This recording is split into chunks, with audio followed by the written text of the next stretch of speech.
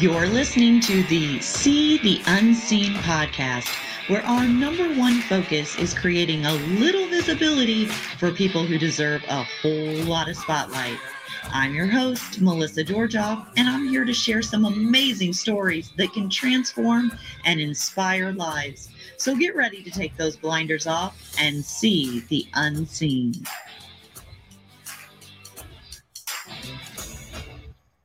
And welcome to the podcast. Today, I am here with Kate Linder. For over 40 years, she's been a key member of the Young and the Restless. We all know her as Esther Valentine, Katherine Chancellor's housekeeper. She has an exhibit celebrating her 40th anniversary on the show at the Hollywood Museum. In 2008, she received a star on the Hollywood Walk of Fame. She's been in all kinds of different featured films, and she enjoys being on the air and in the air, as she has never quit her pre-Young the Restless weekend job as a United Airlines flight attendant. She says that it helps keep her grounded. And in 2005, she was the celebrity spokesperson for the ALS Association, and that's how Kate and I met. And I have some really cool pictures to show from back in 2009.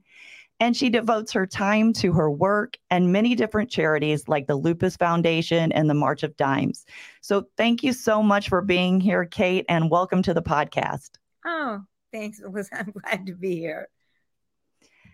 So, Kate, if we could just start out by talking about your career path. I know that there are so many, not just women, but a lot of young people that want to know, how do you get started in acting in Hollywood? So if you could just take us back to what it was like getting started in acting.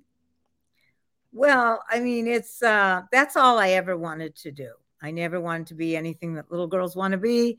I didn't want to be a nurse, a teacher, a mother, a flight attendant. I just wanted to be an actress. My parents, though they were extremely supportive, I mean, they didn't have a clue, how to help me. And back then, it was very, very different. But I just kept trying, and you have to never, never give up.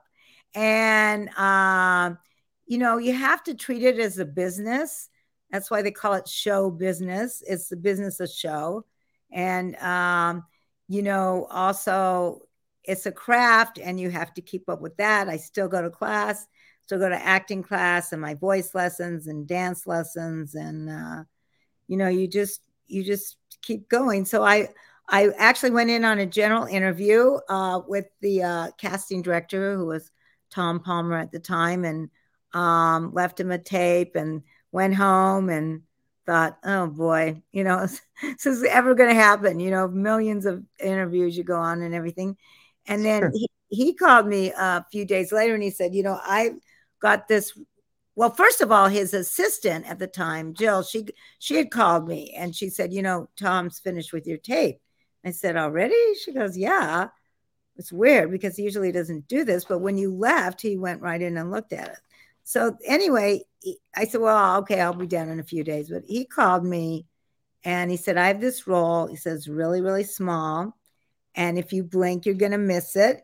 But he said, I'm looking for something else for you on the show. And that doesn't usually happen, because once you do any kind of role, that's it for you. But I said, no, I would like to do it. And here we are, 41 years and counting later. So I always treated my whole career like this. Like, what if I had said no? Right. Most people would have. It was very small, So I know you took some dance lessons when you were very young, right? And is that kind of what led you into acting? Or you said you kind of always knew you wanted to be an actress. Where? Oh, yeah, I knew. I mean, I did. I started dance lessons when I was like 3. My parents put me in dance, and I still do that. And then it's just, I mean, I did plays in school. I remember in junior high school, my first play I did can't believe I can remember this. It was called Antic Spring, and I played the role of Blossom, and I was hooked after that. I mean, that's what I wanted to do. And you took acting lessons Well, as at well? class, I mean, I still go to class, and yeah, I have a degree in theater. I graduated from San Francisco State, and I have a degree in that. That was a long time ago. But you have to keep up with it. It's it's kind of thing where you just keep going. I feel like you like never stop growing and developing. I mean, that's crazy that you've been on the Young and the Restless for 40 years and you still go to acting classes. Do you Yeah. feel like you learn new things every time or? Oh, I do. I learn new things every day. I mean, I was working today and, I just left there and, you always, can learn something or what works or, what doesn't work or, try something new. And yeah, you just have to keep on going. So was that your goal? You're like, I'm gonna go try out for Young and the Restless. And you like, did you think you did good on the audition or Well, did no, you? I mean, I was sent there on a general interview with the casting director, so I wasn't for any specific role.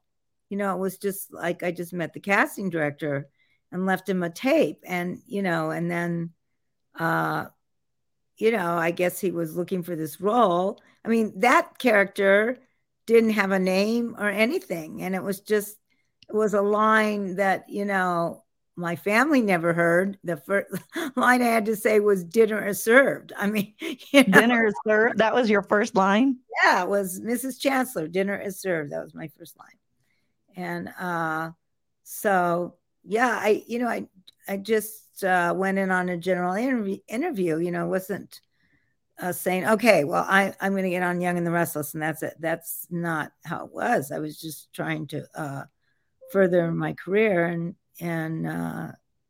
keep going. I started in the theater, and I started as a singer dancer. So, I was just trying to do anything pretty much at that point. Now they gave you this name, Esther Valentine. Where did they come up with that name? Well, it's funny because in the beginning, I didn't have a name. And so you would see the scripts, they would come down and would say maid on it. And then I'm one going to throw a day, picture up here. yeah. And one day went to tape and Jeannie Cooper, who played my boss, Mrs. Chancellor, when we were rehearsing the lines, there she is. She would say them as they were written. But when we went to tape, she called me Esther. And fortunately, I responded, So, She thought that was your name or? no, she just said it. She said Oh. she gave me a name, So fortunately I responded to that. And then other people started calling me that. And then the writers started writing it. And then we had a national contest for the last name. And there were, lots of submissions. And my boss, Bill Bell, said to me, okay, here are several, that you can pick from. One of them was Diamond, and one of them was Valentine, and there were a couple others. And I picked Valentine because I was married on Valentine's Day, and I thought that would be good luck. And so it turned And out you, definitely was. wow. And you were married for over 41 years. And your husband passed away. Is that right? Yeah. I'm so sorry to hear that. Thank you. It was, yeah, it's been 6 years. Hard to believe, but yeah. So, Well, what's the secret to a long, successful marriage? Because it sounds like you had one. well, I think communication is really important. It is it's a secret to most everything. I mean, you have to communicate. Anytime I would leave or go on a trip or do whatever, I would always leave a note, under his pillow for him. Aw. And, I said to him one day, what would you do if one night, when I was gone, there wasn't a note there? And he goes, oh, well, because that was just something I always did. And I just think, never another thing is never to go to bed angry. And, you know, I mean, you can't be perfect all the time, and things aren't going to be what you want all the time, but, you know, just communicate and just have to get it out, whatever, the good things and the bad things, you know, whatever. Right. Yeah. And you have some stepchildren too from your marriage? Mm-hmm. Yeah. Okay. 3. Yeah. 3 stepchildren, and now there's grandchildren as well. So, yeah. Our grandchildren the best. I just became a grandma in September of last year. Congratulations. Thank you. Yes. And he is just a sweetheart. I would have had them first for sure. Yeah. Yeah. Uh, Yeah, definitely. So I know that you spent a lot of time with Jeannie Cooper, Mrs. Chancellor, and I'm going to throw a picture up here of you and her. What was your favorite memory about her, and your favorite scene? Well, I mean, there was just so many great things. In fact, on her dressing room door there, I just saw it today. There's a sign. It says Jeannie Cooper's room. The door was always open, and meaning, you know, it was always open, and people went in there. You can talk to her. We, you know, spent a lot of time in there. We'd run our lines and work on things, and she was just, there was no one like Jeannie. She's a very, very special and, you know, talented person. And I still feel her presence. I can feel her presence there. Actually, in the makeup room, there's a big, big cutout picture of her. And I think I have that picture. I'm going to pull it up here. Yeah. This is a picture of me and it's me and my daughter where they do the hair. You're right. That's the makeup and hair room. And in fact, I was sitting in that chair right there today. And you know, I look back at her and go, okay, you know, hey, Jeannie. And so, yeah. Well, the people that we work with, they're almost like family, right, to us.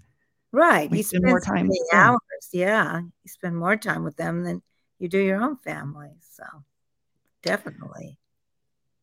Now, I know that in 2008, you received a star on the Hollywood Walk of Fame. And I have a picture of it here. Yeah. With your little feather duster. Yeah. And so tell me what it was like to get a star on the Hollywood Walk of Fame. Like that's unbelievable. Well, I still can't believe it. I'm gonna have to go there periodically, make sure it's still there. But, it's just an amazing, amazing thing. You know, we would, you know, leave the theater and see stars and walk out, and I would think, you know, gosh, I mean, I can't imagine what that would be like, you know, never dreaming that I would ever have one. And it's a huge, huge honor. And so it means a great deal to me. I'm very honored. Do you remember where you were whenever they called to tell you that you were going to have a star? Oh, I remember the story exactly because I was actually on an airplane and I was flying, and because I usually just fly on the weekends, and this happened to be a weekday. And I thought, well, I better check my messages because I hadn't really told anyone that I was leaving. So I think we had flown from LA to Denver, and then everyone got off and they were cleaning the plane, and people were going to go get back on, and we were going to take off and go back. And so I thought, well, I better check my messages. And there was a message from Johnny Grant, who happened to be the mayor of Hollywood, honorary mayor. And this was really early in the morning. I was listening to his message. I was half listening because, you know, it was early, and so he's going, "Hey, Kate, you know, congratulations." And I'm thinking, what is he talking about? Well, we had just won the Emmy, so I thought he was calling to congratulate us on that. And I said, "Wow," to myself, "that's amazing that he would do that." And then, you know, so I'm kind of listening, and he goes, "Well, congratulations, Kate, because you, Kate Linder, are and I still get, goosebumps when I hear this. He goes, "You, Kate Linder, are receiving a star on the Hollywood Walk of Fame," and I was just blown away. So, I hung up. I'm crying, and this flight attendant came up. She goes, "What's wrong? What's wrong?" And I told her, and she said, "Oh my God, you have to, go call people, whatever." And then the captain came out, and because we hadn't taken off yet, and he goes, "What is going on around here?" And so they told him, and after we took off, he announced it to the entire airplane. So how cool is that? Yeah. So it's incredible. Now let's talk about that, because you kept your weekend job with United Airlines as a flight attendant because you said it would help keep you grounded. Well, you can't forget who you are that way. When one day you're, on the set. I was on the set today. Now I'm, talking to you, and then the next day I'm serving coffee at 35,000 feet. You just can't forget who you are like that. And so I thought, as long as I can do both jobs, really well, then I will keep doing them. So, that is really admirable. You are this actress in Hollywood, and you are serving coffee to passengers on a plane. And I know how, I've flown plenty with my job, so I know how passengers can be.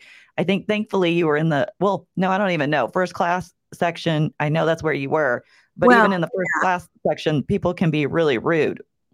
Well, I like the flight purser because then I'm in charge and I can, keep an eye out of what's going on and that kind of thing. So people know that particular day I was there. Yeah.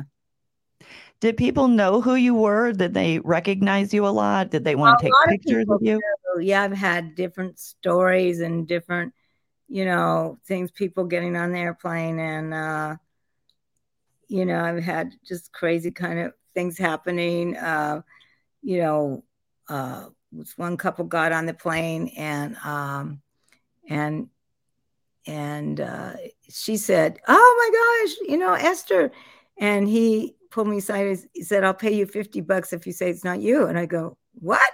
He said, "Well, I bet her $100. She saw you out there, and she said, 'Oh my God, that's Esther.'" And he said, "There's no way." So I bet her $100 that there's no way that would be you on the airplane. And I said, "Well, you're only paying me $50, so I'm telling you." I'll bet you people were surprised to see you on that plane. Yeah, a lot of people know, but then a lot of people don't. And, people wait till the end and they'll get off the airplane. I've had people like getting off and go, "You look really familiar. You look like this person on Young and the Restless." And I go, "Well, Esther?" They go, "Yeah." They go, "Yeah, because that's me." And they go, "What?" And lots of times they wait till they're getting off. I said, "We should have told me before." Right. But all those times me flying to Colorado, or LA back and forth, I didn't get to see you. So, but I did get the pleasure of meeting you. And so that's kind of our connection, right? I met you at the ALS gala back in 2009. And here is a picture of you and I. Oh, yeah. Look how beautiful you look. I remember that. Yeah. Oh, thank you. I literally was a lot skinnier back then, I remember. You look pretty good to me. You look great. But I remember meeting you, and here's another picture of you. And I know you probably never even seen this picture. I don't think I ever posted this. Yeah, no, I didn't. I've not seen it. Yeah. And then, so I bid on a trip to take a tour of the Young and the Restless. And I was so busy at work that it literally was like 4 years later till I could even arrange it. And I remember my assistant called and said, "Melissa really still wants to do this. Would you, still honor it?" And I know that you were gracious enough to give me and my daughter a tour of Young and the Restless. And here's a picture of all three of us. I don't know if you remember this. Oh, yeah. So great to see you guys. Yep. So that was my daughter, Kaylee. And then, of course, I have different color hair there. I was really dark headed. But we did this tour and it was so fun. Here's another picture of you on the set over on the side. Oh, that's at the coffee house. So yeah, it was like during Halloween. And then we got to meet Nick. Joshua. And then we also met Neil or Christoph. Yeah. And I understand, he passed away, unfortunately. Yeah. Were you very close with him? Yeah, or? It was, yeah, I loved him. He's a very good friend. And I miss him, definitely. Yeah. For sure. We have a picture here with, I think this was Victoria's house. Oh, it is. Yeah, definitely. Yep. Okay. And then we went into the hair salon that you just talked about. There's Jeannie behind you. See? And I really want to know. And then, okay. And here's the last picture is we were in the jail in Genoa City. Yeah. We had so much fun. I had the key to let you out. That's right. But we had a good time. I remember what I really loved about it is I thought it was so fascinating that there was this female actress. I forget what her name was because I don't think she was on the show all the time. But they would literally say, she started reading this note or from someone and she started like to make herself cry on cue. And she's like getting all in her feels and then she starts crying. And then I remember they were like, cut. And then she was just like, hey, do you guys want to go to lunch? Like nothing ever happened. And I'm thinking, how do you guys do that? Like, how do you get into character and get, have to cry on cue? Have you ever had to cry on cue? Oh, yes, a lot. And it's hard. I mean, some people have, can do it a lot easier than other people. But you just have to be in the moment and you have to believe what you're doing and saying the lines and you believing that it's really happening. People have different ways of doing it, but for me, I just have to know that this is really happening. And so do you think of something that's like really sad in your life that would well, or sometimes maybe before I do that, before the scene, it just depends. It depends on the circumstances and, what the lines are, everything. So, sure. Yeah. Well, my mom and dad, so, and I'm sorry, I know that your mom passed away in June. So I want to extend my heartfelt sympathy to you. Thank you. My mom, I lost my mom in 2010 and she was my biggest cheerleader and my best friend. And then, my dad passed away about 3 years ago as well. And my dad was a huge Young and the Restless fan. So it's so funny because usually, you don't hear men really always, or at least they won't admit maybe if they're watching Young and the Restless, but my dad. Yeah.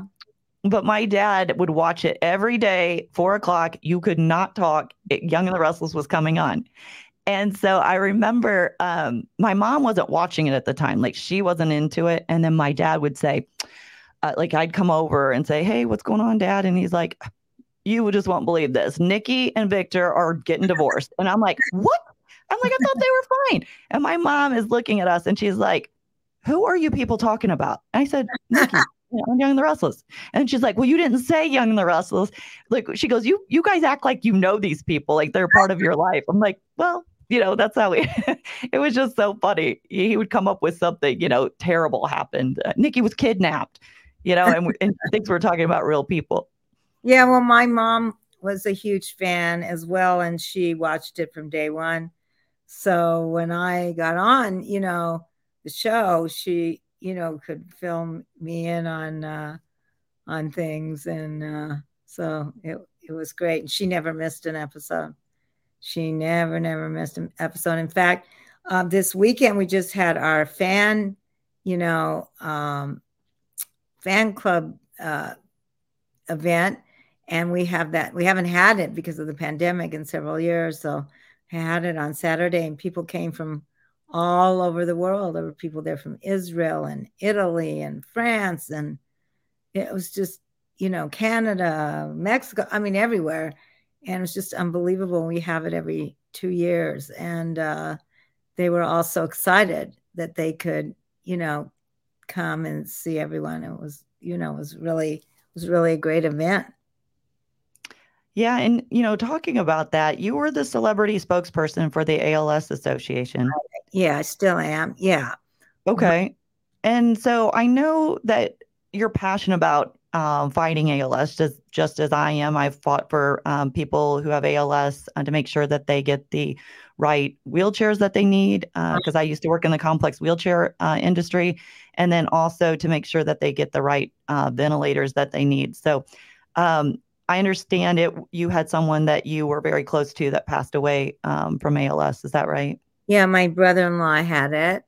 And, that's how I became, active and became celebrity spokesperson. And it's a horrific disease, as you know. I mean, you're trapped in your own body, and yet your mind, works perfectly well. And so I'm in it for the long haul. I mean, I'm, until there is a cure. And I know there's one out there. We just haven't found it yet. So we can't give up and just have to keep going. And my brother-in-law unfortunately did pass away, but I'm still in it. I am not giving up. I know that there is a cure. I know there is. So yeah, it really is a horrible disease. yeah. Steve Gleason is still, trying to fight ALS, and I had the privilege of meeting him, and he had no movement but his eyes. And that was just, it was amazing. I was actually took a selfie with Steve. I said, "Hey, do you mind if we take a selfie together?" He said, "Sure, Melissa." Now, when he's saying "Sure, Melissa," he's literally looking at the screen and, looking at all the letters, and his Allcom device is speaking for him.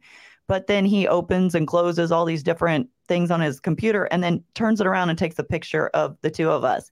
I'm like, how awesome is that? And he's still, even though he has no movement in his whole body, he's still fighting, and, he's still advocating for people. And it's just amazing. He said that he's actually happier now than he's ever been. And that's, there's a board member, Andrew Fleeson, who had said, and I use this all the time, he said, it doesn't matter how many breaths you take in this lifetime, but rather what you do with those breaths. And so I've decided to do that I'm using all the breaths I have until, there is a cure. And there is one out there. And we can put people on the moon. We can figure this out. So, it's just a horrific disease. So it really is. I hate ALS. Let's talk about the charitable work that you do, because you're an actress in Hollywood. You could be sitting on the couch eating bonbons. No, because then I'm going to get fat. Well, you don't have to do all of this. And so what drives you? Like clearly I know your brother-in-law passed away from ALS, but you're involved in the March of Dimes, the Lupus Foundation. I read where you take Thanksgiving and go to Afghanistan and Guantanamo Bay and like feed people. Like, seriously, like, when I was reading over all that you've done, it's really admirable. It's like, you don't have to do this. Like, I'm sure you have plenty of money. You have, you could do whatever you want with your time, but you do all of these different charitable events. Why do you do it? Well, I feel very, very fortunate. I mean, like I said, this is all I ever wanted to do. All I ever wanted to be. There was no one in my family that was in the business. There was no one that could guide me or tell me how to do it or what, and I feel like I take one step forward and several steps backwards. I'm still always trying to figure it out. And so I feel so fortunate. So if I'm in the position to be able to help someone, how can I not do that? And there is no way. And whatever, if just by me being somewhere or saying something or going to an event or signing an autograph or whatever it is, there is no way that I'm not going to do that.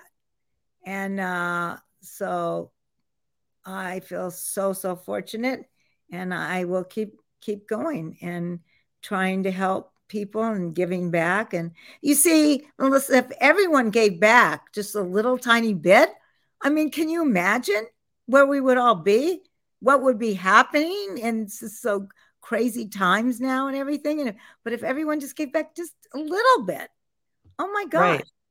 that we wouldn't be able to stop it, So and I think that when you meet some of these people that are dealing with some of these, illnesses or disabilities, and, I spent 30 years of my career advocating for people with disabilities, it gives you perspective. And, at times I'd say, well, the worst day I'm going to have is really like a bad hair day. And so, for me, I'm like, I'm not going to stop fighting for these people. And that's why I wanted to start this podcast as well. I wanted to continue to advocate for people with disabilities. Even though I do it in my job, I wanted to find a creative way to do it. And then also helping women and young people grow in their career. And that's why I wanted, I knew you were doing all this charitable work. I knew that, you had worked your way up and that you were so grounded to keep a job as a flight attendant. And, young people want to hear from people who have worked hard and, and made something of themselves. And they want to know that they could do it too. I mean, for me, I didn't come from money. So I always, I had to earn every dime I ever made. And I just had to work really hard to do it. And I think it comes with, having faith and believing. And I'm sure that has played a big part of, your life too. But the work that you're doing, it is just simply amazing. And, I just think it's awesome. And I had no idea that you did that much charity work. I knew you did the ALS, but I could go on and on reading your bio. It's like your assistant said, she is one of the most charitable people that I have ever met. So it's awesome what you're doing. Oh, thank you. Well, you do the same thing. So you're doing it too. So, like I said, just if everyone just, gave back like you do, we'd be in a much better position. Everyone would. Right. So, just if everybody just do a little bit, right? Yeah, absolutely. Absolutely. So, the other thing that you do that I've noticed on your Facebook page is that every Sunday, you record these little 30-second, 1-minute clips that are inspirational messages. And I think you said you've been doing this for 174 weeks. Is that right? Well, like this Sunday will be 177 weeks. And I started it when the pandemic started and everything was shut down. And so I started that way. And then I just kept it really short, like you said, like a minute or something, and just saying something that I came across that I'd like to pass on, or something I thought of, or whatever. And people all over the world are like chiming in, and they see it. Or I'm shocked, like I'll meet someone like this last weekend for our fan event. So many people came to me and said, "Oh, are you doing your Sunday message?" This. I said, "Wow, you watch it?" Go, "Oh yeah, I never miss it." I go, "Whoa!" So at first I thought, well, maybe I should stop this, because the weeks are when it started, so I know how long we've been doing this. But people seem to, relate to it, and so I just kept going. So.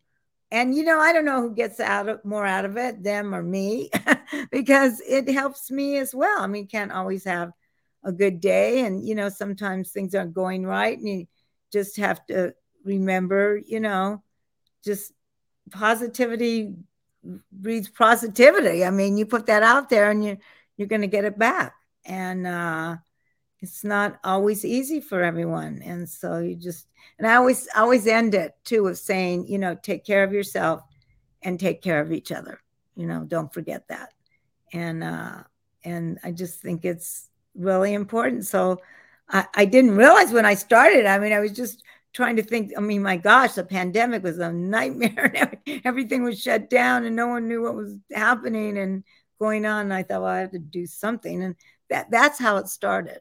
So just like, see, you started your podcast. And you've been doing that how long now?